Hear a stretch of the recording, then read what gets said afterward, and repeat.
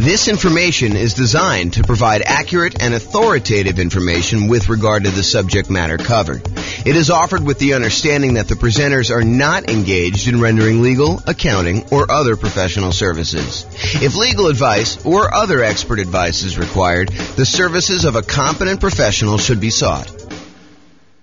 Welcome to the Clarksville Real Estate Investing and Real Estate Financial Planning Podcast. Learn all about investing in real estate in Clarksville, Tennessee, with a combination of real estate financial planning and modeling with numbers specific to Clarksville. Plus syndicated, more generalized recordings of live and pre-recorded real estate investing classes, not all of them specific to Clarksville. Be sure to stay tuned after the podcast for a message from our sponsors. Well, good morning and welcome, everyone. I am your host, James Orr, and today we're doing another deal analysis class. So in the previous class, I believe we did a 20% down rental property, non-owner occupant purchase, where we analyzed the deal, and I walked you through basically how to enter all the inputs on the world's greatest real estate deal analysis spreadsheet. And then I walked you through how to determine whether or not this is a good enough deal for you by walking through some of the numbers, showed you some stuff about the overrides. But today we're going to do something slightly different. Today we're going to do a 5% down Nomad property where you're buying the property, you're moving into the property, you're living there for at least a year, and then you're converting it to a rental. And so there's a couple of different things that happen when we're talking about analyzing a Nomad property that are different than when we analyze just a traditional 20% down sort of purchase. The first thing you might realize is, hey, look, we're not renting the property in the first year. So how do we deal with that in the spreadsheet? Well, the way that we deal with it is we pretend that the deal analysis we're doing is for the first year, and we make a decision based on that. And we look at it as if we could rent it in the first year, even though because we're moving into the property, because by getting the owner-occupant, the lower owner-occupant interest rate, and the lower down payment owner-occupant loan, we cannot not move into the property. We cannot rent it out completely to tenants. Could we house hack and get roommates? Sure. And if you were buying like a duplex or a triplex or a fourplex, could you go and analyze this deal as if you were living in one of the units and then you were renting out the other ones? Sure.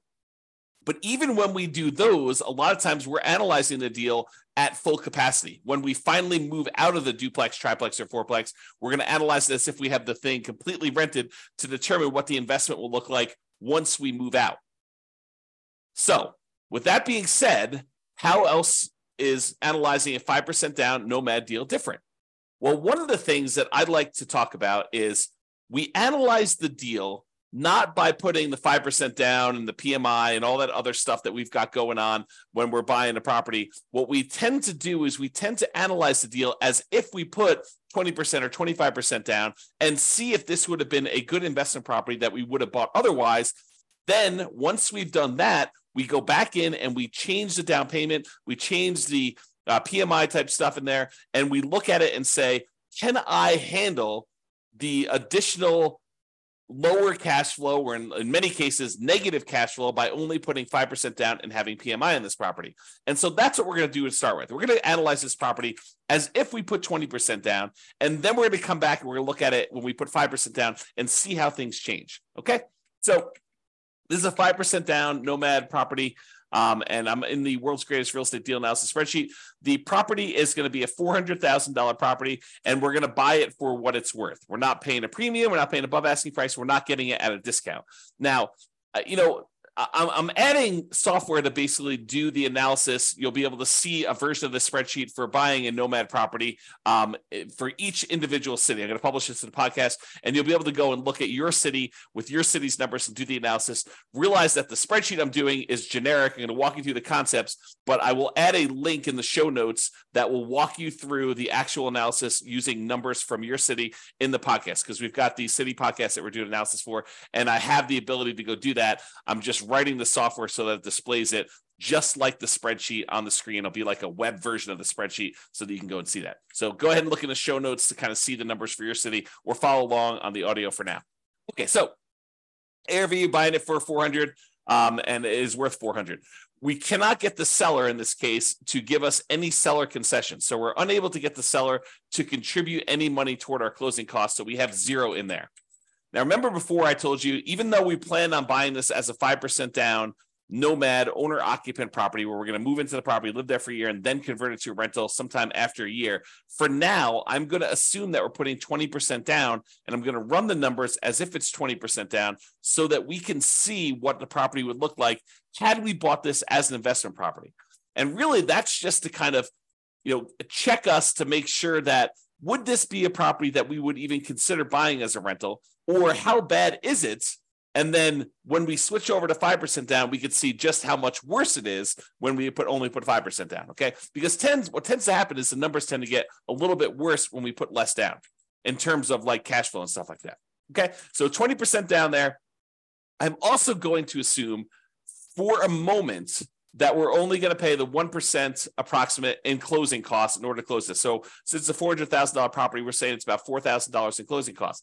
However, once I go and I switch this over to 5% down, or maybe even before I do that, I will show you what buying down the interest rate looks like so that you can see the impact of that.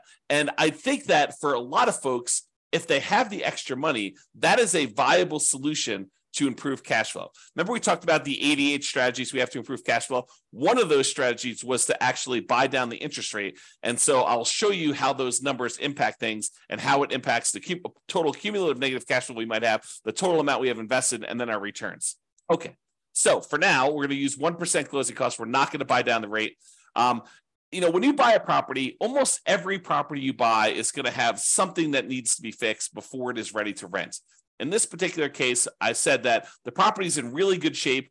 A couple really small things came up on the inspection report, and we are estimating that those are going to cost about $3,000 total for us to go and do. So we're going to put $3,000 total in rent-ready costs in the field here.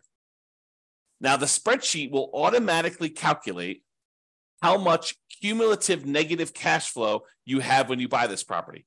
And this field isn't really correct until we get down and we update the rents and the other numbers like the interest rate and stuff like that. But it will tell you how much cumulative negative cash flow you have. So how much negative cash flow you have in the first year, plus how much negative cash flow you have in the second year, plus how much you have in the third year, until you have no negative cash flow. And that's because the reason why it eventually goes away is usually when we're modeling this stuff, rents are going to increase slowly over time, 1, 2, 3, 4% a year, whatever you're using for your kind of rent depreciation rate. And your taxes and insurance are going to usually go up a little bit, but your mortgage payment on your property is usually fixed, such that the more time that goes by, the bigger the difference between what your income is on the property, that rent that's going up a little bit each year, and the expenses you have on your property, because a large percentage of those are fixed. That mortgage, principal, interest, part of the payment becomes fixed. And so the cash flow tends to increase in your rental property over time, such that if you had negative cash flow, eventually that negative cash flow goes away. And so we add up the cumulative negative cash flow you'd have on this property until your cash flow becomes positive, and at which point you don't need to worry about it anymore. But what we do is we use that number as part of what you really should set aside when you invest in the property, and you determine how much you need to set aside in order to make that investment prudently. So not only do you need your down payment, not only do you need your closing costs, not only do you need reserves on your property, but in addition to that, in order to make your investment conservative and prudent to make it, then you should also set aside the cumulative negative cash flow that you have on the property. That way you have it. And when you have the negative cash flow with each month or each year, you could just pull from that account knowing that you decided to have negative cash flow instead of putting more down. Because you could have put more down and got rid of this, right? If we had put 25% down, well, we still have $3,000 negative cash flow instead of the $10,000. If we put 30% down, you'd have $222. If you put 31% down, you wouldn't have had any negative cash flow at all. So what we're saying is, look, if we had put 20% down, I think we had $10,000 negative cash flow, or we could put down a lot more. So the difference would be we could put down $80,000 as a 20% down payment, or we could put down $124,000, $44,000 more, and not have the negative cash flow. So the question for you then becomes, and this is sort of like a question to think about for yourself, do you want to put $10,236 aside as the cumulative negative cash flow that you know you're going to need to pay on this property? until the cash flow is likely to go positive. It's possible your rents don't go up as fast. It's possible your expenses go up a little bit faster with inflation or something like that. But this is a good estimate of how much negative cash flow you're likely to have in this property. Could you put the $10,236 aside, or would you rather put $44,000 more down? $10,000, $44,000. Which would you rather do? And that's the question, right? Because the negative cash flow is really a deferred down payment. If you had put more down, you wouldn't have it. But in this case, we're choosing to put less down, and we're choosing to accept this negative cash flow. And you'll see that comes up again when we put the 5% down, because when you put less down than 20%, it becomes even more negative. Okay. For now, though, I'm going to just kind of keep this here because it's actually technically not this negative. You'll see here in a second. Then this shows you like the total amount you have invested, the closing costs plus the down payment plus this cumulative negative cash flow plus the rent ready costs in order to purchase this property. It shows you that you'll need to have about $97,000 or so to do that. Calculates that you're doing a $320,000 loan, buying a $400,000 property, and we're using the 20% down for now. Interest rates right now for about 20% down are somewhere in the 7% range. You can go call your lender and get that rate. We have a whole class on how to do that. And then the term, we're doing a 30-year loan, 360 months. For now, because we're putting 20% down, we don't have any PMI. So I'm going to put 0 for PMI. When we put 5% down, I will change this and I'll put in a number for private mortgage insurance. Remember, private mortgage insurance is insurance that you pay to protect the lender in case you default because you put less than 20% down. If you had put 20% down, they wouldn't ask you for it, okay? But because we're putting less than 20% down, you've got that. And then PMI would drop off when the loan to value became 80%. Now, monthly rents. So the monthly rent of this property is $2,850. So we put that in there. Now you can see that because it's $2,850, the cash flow on the property is slightly positive, and we no longer have any cumulative negative cash flow. So, I'll go through these other expenses, but the question I'm going to ask you is, look, this is a property that if you had put 20% down, it has the tiniest bit of cash flow. And in some markets, that's what we're looking at. That's the reality of our current marketplace, where in some properties, in some markets where you put 20% down to buy an investment property and you're lucky to be break even at this point, right? That's what happens when prices go up a lot, interest rates go up a lot, and rents go up, but not quite as much as the property prices and the rents and the rents have gone up. So in some markets, that's what you're seeing. Other markets, you're like, James, this is crazy. Putting 20% down, not making any cash flow.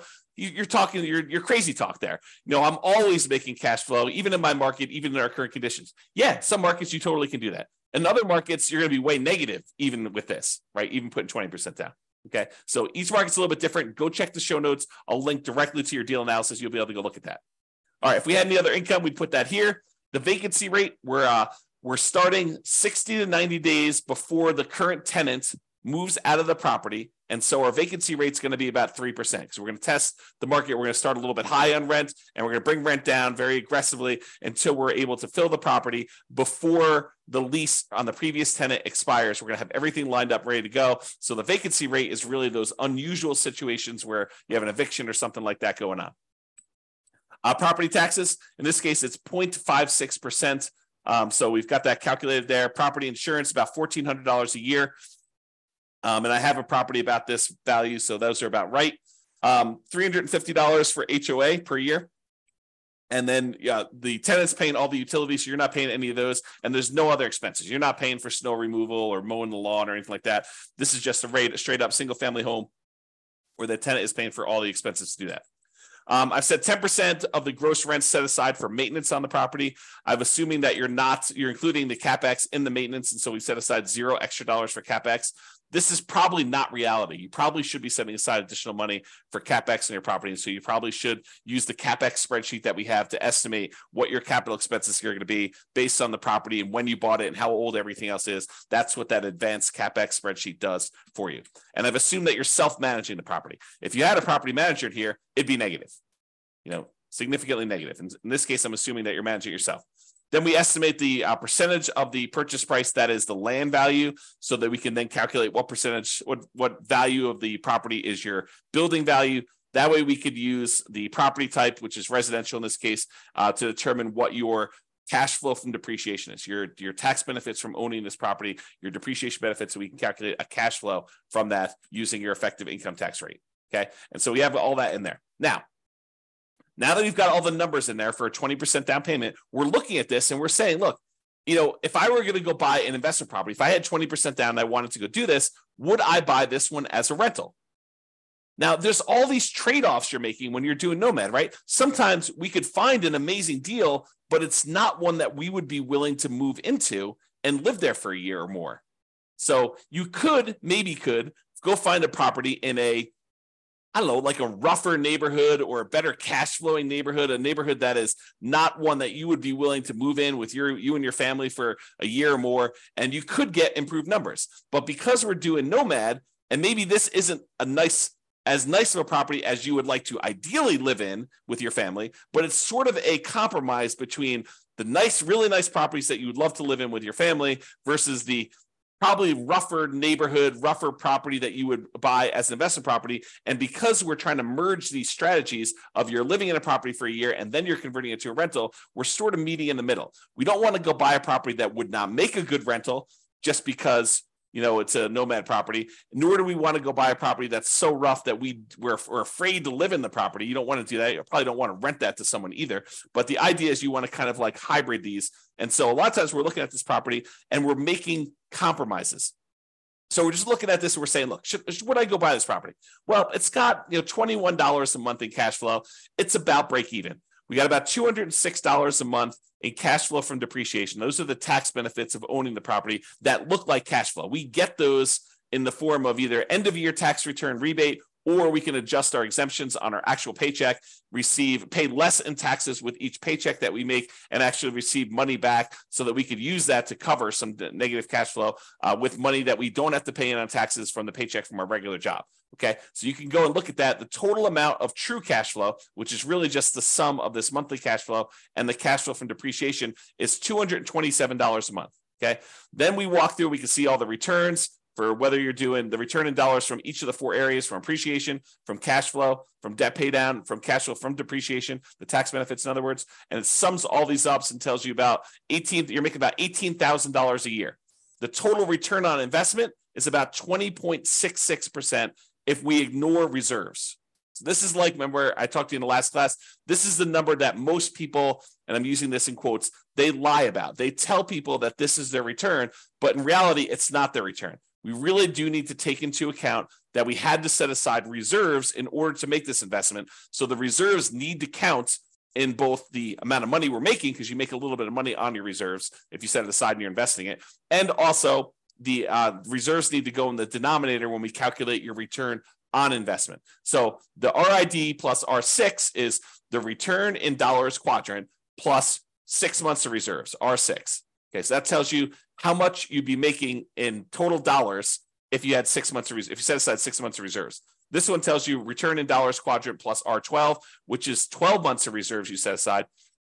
And you can see with the 6 months of reserves, you're making about $18,304. So a little bit of that money is coming from the return on reserves. And then if you put aside 12 months of reserves, it's $20,608. So you could see the total amount increase a little bit more to account for the return you're earning on the reserves. Now, when we look at the dollar amounts, either the $17,974, the $18,304, or the $20,608, the returns we're getting with no reserves, 6 months reserves, and 12 months reserves, and we divide by how much we had to invest in order to, buy this property, you can now see the total return on investment when you don't have reserves, when you have 6 months reserves, and when you have 12 months reserves. So when you don't have any reserves, it's 20.66.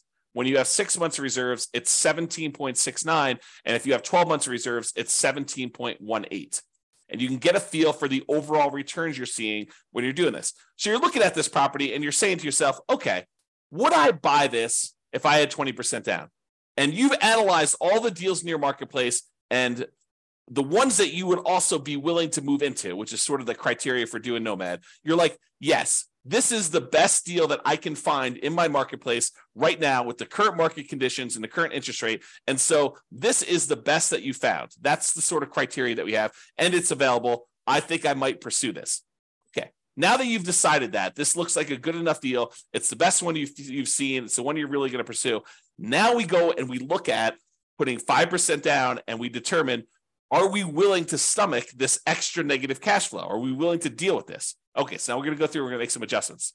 Price is the same, purchase price is the same, still not getting any seller concessions from the seller. However, we're not putting 20% down anymore, we're putting 5% down, okay? So that changes it. Before we were at $80,000 in down payment, now we're only having to come up with $20,000 in down payment. Still have 1% in closing costs, about $4,000. Still have that $3,000 in rent ready costs because we're trying to do the get the property ready to rent. It has some repairs that needs to get done. Now our cumulative negative cash flow before it was I don't know 10. Oh, actually, it was zero when we put 20% down because we increased the rent. But when we had the rent lower, it was $10,000, which really isn't relevant here. But in this case, it's $15,000 negative, right? If we had put, let's see when it goes away. We had put 16% down. Let's see, 17%. 18%, 19%. Oh, so it's literally at 20% is when it goes away. So if we had put 20% down, we'd put $80,000 down, we wouldn't have any negative cash flow. But in this case, we have $15,000 negative cash flow. So this becomes the question of, would you rather put $80,000 down and have no negative cash flow, or would you rather put $20,000 down and $15,151 in negative cash flow on a property? So it becomes, would you rather have $35,000 invested into the deal, 20 upfront and $15,000 set aside in an account to take care of negative cash flow, or would you rather come up with $45,000 more and not have negative cash flow? That is the question as of right now. And so that's part of the decision. Now, cash flow is ugly. In the first year, it looks like negative $378 per month. That's ugly. And even when we take into account the cash flow from depreciation, we're still negative $172 per month. So it's still like we need to deal with that. Now, that's only in the first year. In the second year, you go look at overrides. So you look at this cumulative negative cash flow here. Everything is overridable. That's a word. And so let's look at cumulative negative cash flow. So in the first year, it's about $4,500 in negative cash flow. In the next year, it's about $3,700. In the year after that, it's about $3,000. Then about $2,100 and change. Then about $1,300. Then about $430. By the time you get to year 7, there's no negative cash flow. And this sums up to be $15,151 total. Okay. And so we can go look at that as to how negative cash flow is going to be. And that's just rents going up a little bit, 3% per year. Might rents not go up 3% per year? Absolutely. But we're modeling it like that. And I think this is reasonable. It's a reasonable assumption and much more conservative than not setting aside this number to have cumulative negative cash flow. Okay. So that's why we're doing it this way. So before, when we had 20% down, our total amount that we invested in the deal was $87,000. Now that we're putting 5% down, the total amount we have invested is $42,000, which includes setting aside that money for negative cash flow. So it's less than half, okay, by putting the 5% down, if you think about it that way. All right. So the mortgage amount now, because we're putting 5% down, is $380. Now the mortgage interest rate is not 7% anymore. We're doing owner occupant, and it's probably in that 6.75 to 6.875 range for doing the owner occupant rate now with that. And we've got PMI. And PMI right now, 0.38. 0.038. There we go.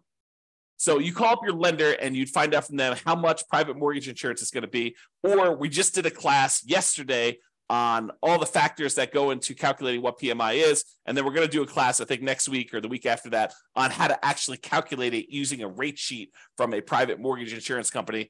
But I went and I looked it up before class today. It's 0.38 for someone with really good credit, doing a 5% down loan, solo. So 0.38% is what we use for that. So it's about $120 a month in negative cash flow on this thing. So now our negative cash flow is a little bit higher than it was before because we changed the interest rate and now we have this PMI. And PMI is a factor in calculating the thing. So these numbers are now, I think before it's like $15,000. Now it's like $18,636. Or if you look over here, negative $467 a month or negative $261 if we take into account the depreciation, cash flow from depreciation. Okay. So we looked at these numbers and we saw all of these things here. Now realize there are several ways to pay PMI, right? We chose in this particular case to pay PMI monthly. We could have said to the lender, hey, Mr. Lender, Mrs. Lender, instead of you actually giving me a monthly rate, why don't you raise the interest rate on the overall mortgage? Give me a credit that you would then use in order to pay the PMI upfront, because you could pay it upfront as one big lump sum as well. Okay. And they may choose to do that. And they say, okay, well, if you do it that way, interest rates are going to be, 7.125, and you won't have this 0.38 at all. It'll be zero. And then you go look at that and you're like, well, that's worse. And this interest rate lasts forever. The PMI only lasts until I get to 80% loan to value, and then it drops off. So actually, I'm not going to do that. I'm going to go back to the way we had it before, 6.875 and 0.38. Or you could go to them and say, hey, can I pay PMI in one upfront lump sum and get rid of this, have it go to zero, and you come up here in closing costs, and let's say it's, let's say it's, another 1.5%. So 2.5% total in closing costs, and then you can get rid of that. And then your cumulative negative cash flow is only 12,860 for the entire time. Okay. And that's because you chose to pay a little bit more in closing costs here instead. All right.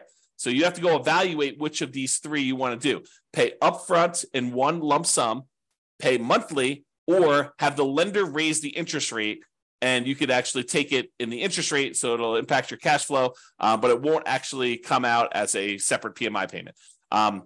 We have an entire class we're planning on doing on that, but for now, I'm going to go back and do 0.038. There we go. Okay. Now, when you go look at this, you're like, hey, look, my cash flow is more negative. My total true cash flow is negative too, negative 261. But a lot of these other numbers, they stayed the same. And when we look at return on investment, they actually improved.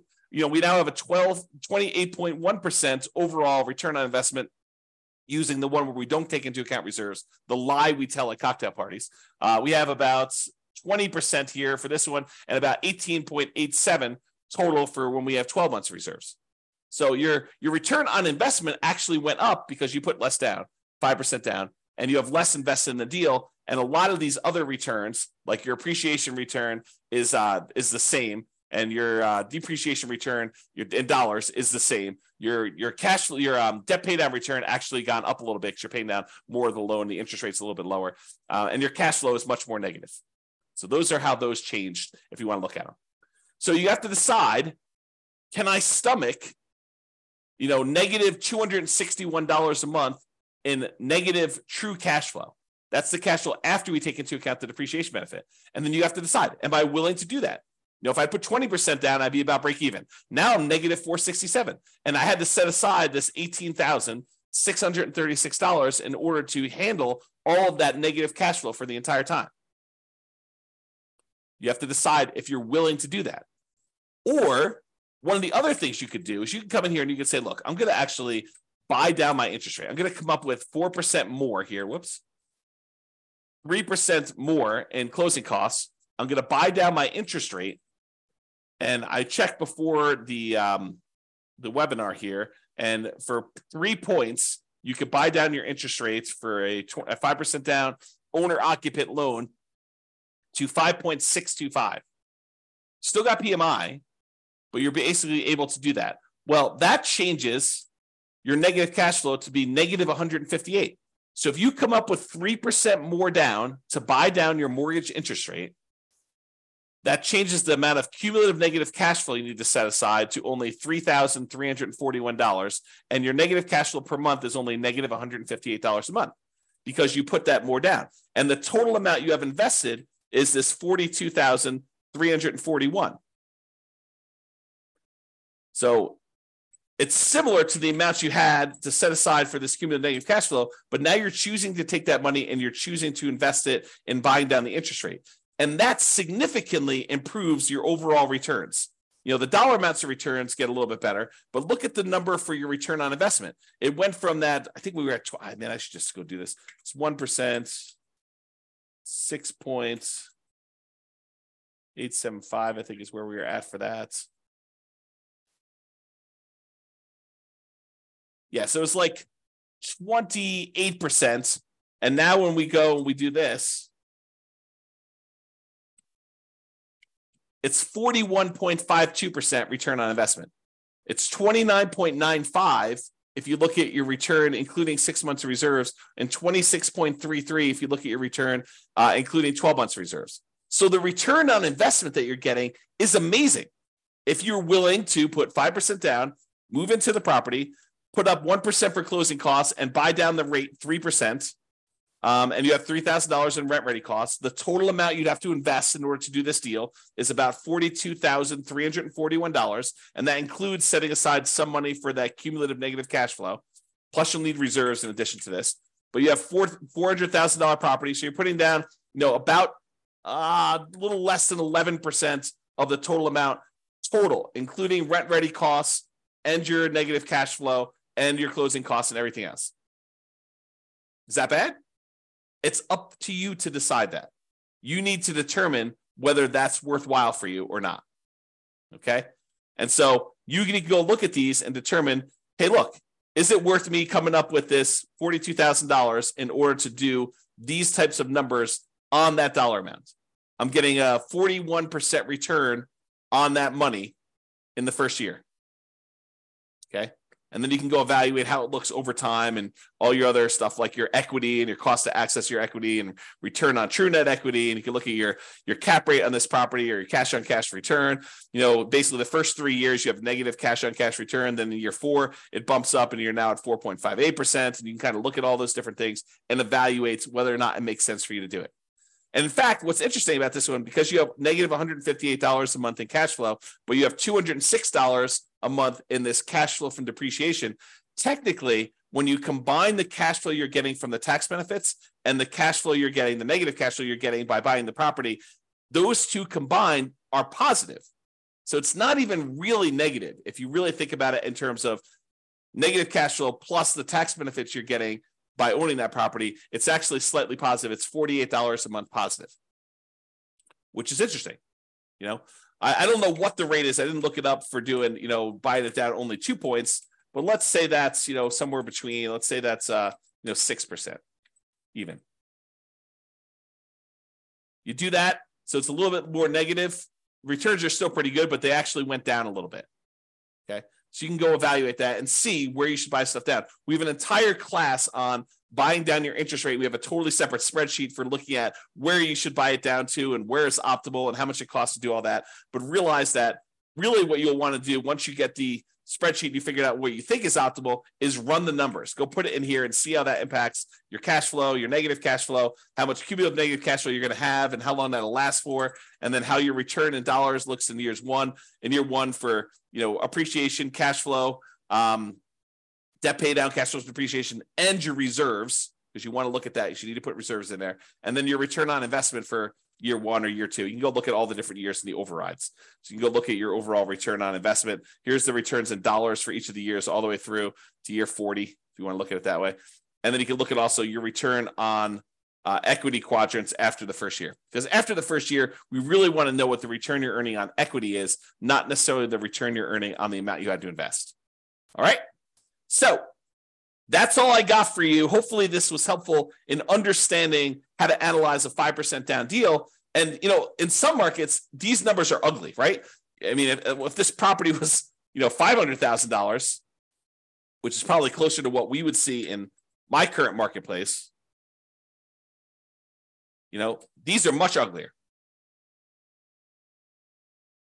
Yeah, I mean, you're at like almost negative $900 a month, negative $639 after taking into account the cash flow from depreciation. But you still got decent returns here. This is probably what is this return? You go look over here. It's the return from equity is 28.73. So I don't know. Those numbers still look pretty good when you kind of look at it that way, but it's really ugly. You need to have this negative cash flow side. And look at this. I mean, basically, you're buying a $500,000 property. You're going to put it when you figure out like the total amount you did. You almost have to put aside, 20% of the property with all the negative cash flow you've got. So you're putting down, almost like a 20% down payment to do it.